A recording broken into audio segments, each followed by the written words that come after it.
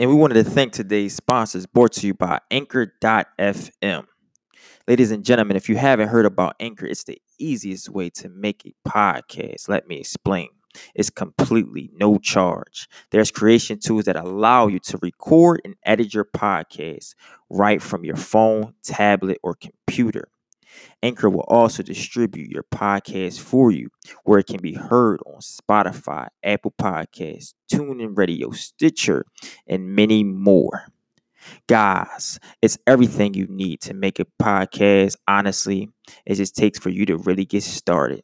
Go ahead and download the free Anchor app and go to anchor.fm and look forward to seeing you create your show. Yes.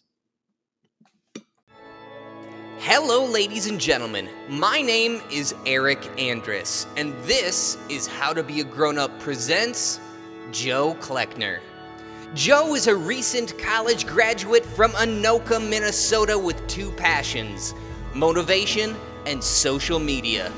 After spending years studying entrepreneurs, thought leaders, and motivation gurus, he landed an internship with the largest self-development blog in the space, AddictedToSuccess.com.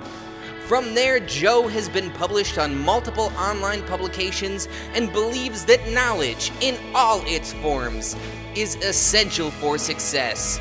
Joe's show will take many different shapes and sizes, but whatever he puts out, each week he is dedicated to bringing the actionable information, tips, tricks, and techniques to help you become the powerful and productive person that you deserve to be. So without further ado, let's sit back, relax, listen to Joe Kleckner, and get productive. What's up, guys, and welcome to another episode. My name is Joe, and one thing that's been kind of on my mind lately has been the idea of anger. And I think I've talked about anger in previous episodes, but I feel that this theme or topic or idea has come up a lot recently in the past events of the past week, what have you. With the presidential election, I'm friends with a lot of college people, or friends who are college students on Facebook, and so Tuesday night was a very, let's just say, eventful evening for that whole space. People have emotions ranging from extreme fear and anger to sadness and depression, to some are very happy with how things turned out. And me personally, I don't want to bash one candidate or another or anything like that, but I think at the end of the day, we just all need to sit back and be respectful of what happened and, think about the bigger picture here, that at the end of the day, you have to focus on you, and only you can create your own destiny. It's unfair to put the power of your life and the power of your beliefs and the power of your outcome into the hands of someone else who you may or may not ever meet. So don't allow yourself to fall into that trap of anger or sadness or fear. But anyway, sort of going back to anger, there's a lot of it sort of floating around lately, and I want to talk to you today about how to sort of reverse engineer your anger into constructive, meaningful energy and what have you. So I, like anyone else, has experienced anger in some form or fashion, whether it's over a relationship or something stupid as school, or angry at myself, or angry at someone else for something that they did to me. There's many ways to become angry, and how you sort of deal with that immediate response definitely defines who you are as a character, what kind of person that you are. So kind of let me explain. One thing that's talked about a lot in the motivational self-development circles is responding, not reacting. So reacting is, obviously, it sounds like doing the first thing that comes to your mind. So when you're angry, reacting is, punching the other person, or going off on a tirade, or doing something stupid, like driving really, really fast, or doing drugs and alcohol, or something like that. That's a reaction. But a response to someone, betraying you or disappointing you is, it's sort of interesting how that works. Is sort of just kind of trying to understand who they are from their point of view, and how and sort of learning the motivations for what they did or why that happened or what you did or why you did those things definitely puts it in perspective. So responding, I guess, is more or less putting it into the perspective of what happened or someone else, or just trying to adopt a different viewpoint on the matter. Maybe your friend had to lie in order to protect something else, or maybe you're angry at yourself for failing a test because you know that you did something else that you didn't do what you were supposed to do. There we go. Sorry, it's been a very interesting week on my end.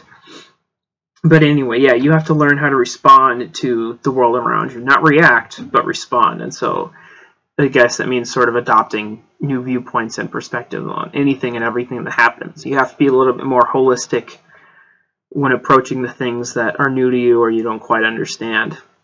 And I think that's one thing a lot of us are missing, is that we're looking at the recent events in the news, or we're looking at the personal events in our life, as very one-sided.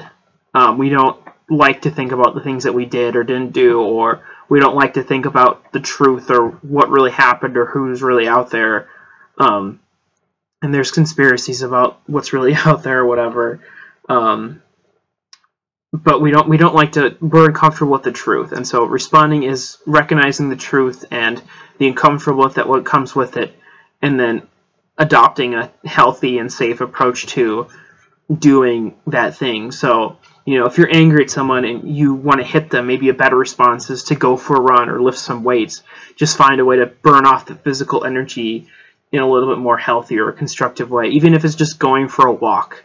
One thing that I've sort of found is whenever I'm stressed out or really angry or really upset, is just, dropping whatever I'm doing or whatever I'm in the middle of and just going for a walk, whether it's by myself or with a close friend or family member or something. Just getting that fresh air, clearing your head, and just sort of reconciling those feelings and emotions in a little bit different way.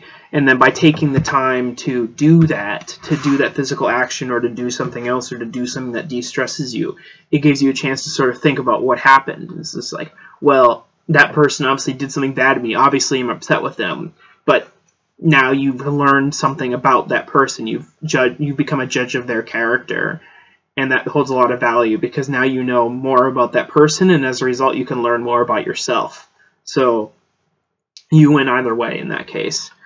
But if you're mad at something you did, like, for example, if you really like someone but they end up dating somebody else or getting in a relationship with somebody else, then you can obviously, there's no reason for you to be upset, because you know what you did wrong. Obviously, you didn't pursue that person in the right way, or you weren't good enough for that person, or that person wasn't good enough for you, or didn't recognize your potential, or what have you, whatever. It's a hard thing to realize, and it's a hard thing, and I get it, it's a really hard thing to adopt the perspective from a third-person view or an omniscient point of view. It's a really hard thing, and I get it, and it does take a lot of time to sort of work, and that's why, anger management is a thing. That's why we have mentors and peers and gurus and teachers that we can talk to about these things that emotionally distress us and cause us, a lot of anguish, so to speak. And so that's why we have people like Tony Robbins, like my boss, Joel Brown, like Eric even. I'm sure Eric is definitely a figurehead of stability to a lot of his students and a lot of his friends. And so, if you can't find someone to be sort of your figurehead, figure out a way to become that figurehead, and whether it's through self-development or just sort of learning more about yourself or just being more observant, just find a way to get some emotional stability and respond. Don't react, because reacting is generally unhealthy, in my opinion. But responding to an emotional trauma or crisis or event ends up being a lot more constructive for everybody involved with the situation. So before you unfriend that person who started dating someone else, or you unfollow and block someone on Twitter for some tweet that they said, just sort of learn to adopt from that perspective. Don't do something rash or irrational. And obviously, using the social media colloquialisms, social media is kind of at its level is a pretty surface level like idea, but it does carry a lot of weight in our world. So just keep that in mind, man. There is always a way to channel negative, angry energy into positive, constructive energy, whether it's through physical movement or de-stressing or distraction. Obviously, you want to learn to confront the truth head on, and that's responding. And it's a really hard and uncomfortable thing to do. It's definitely a skill, but eventually you'll thank yourself in the long run. Anyway, there's just been a lot going on in my life, personal and public, and I thought, I really want to thank Eric again for sort of giving me this outlet. Be sure to leave a review and subscribe and all that good stuff. Eric and I would really appreciate it.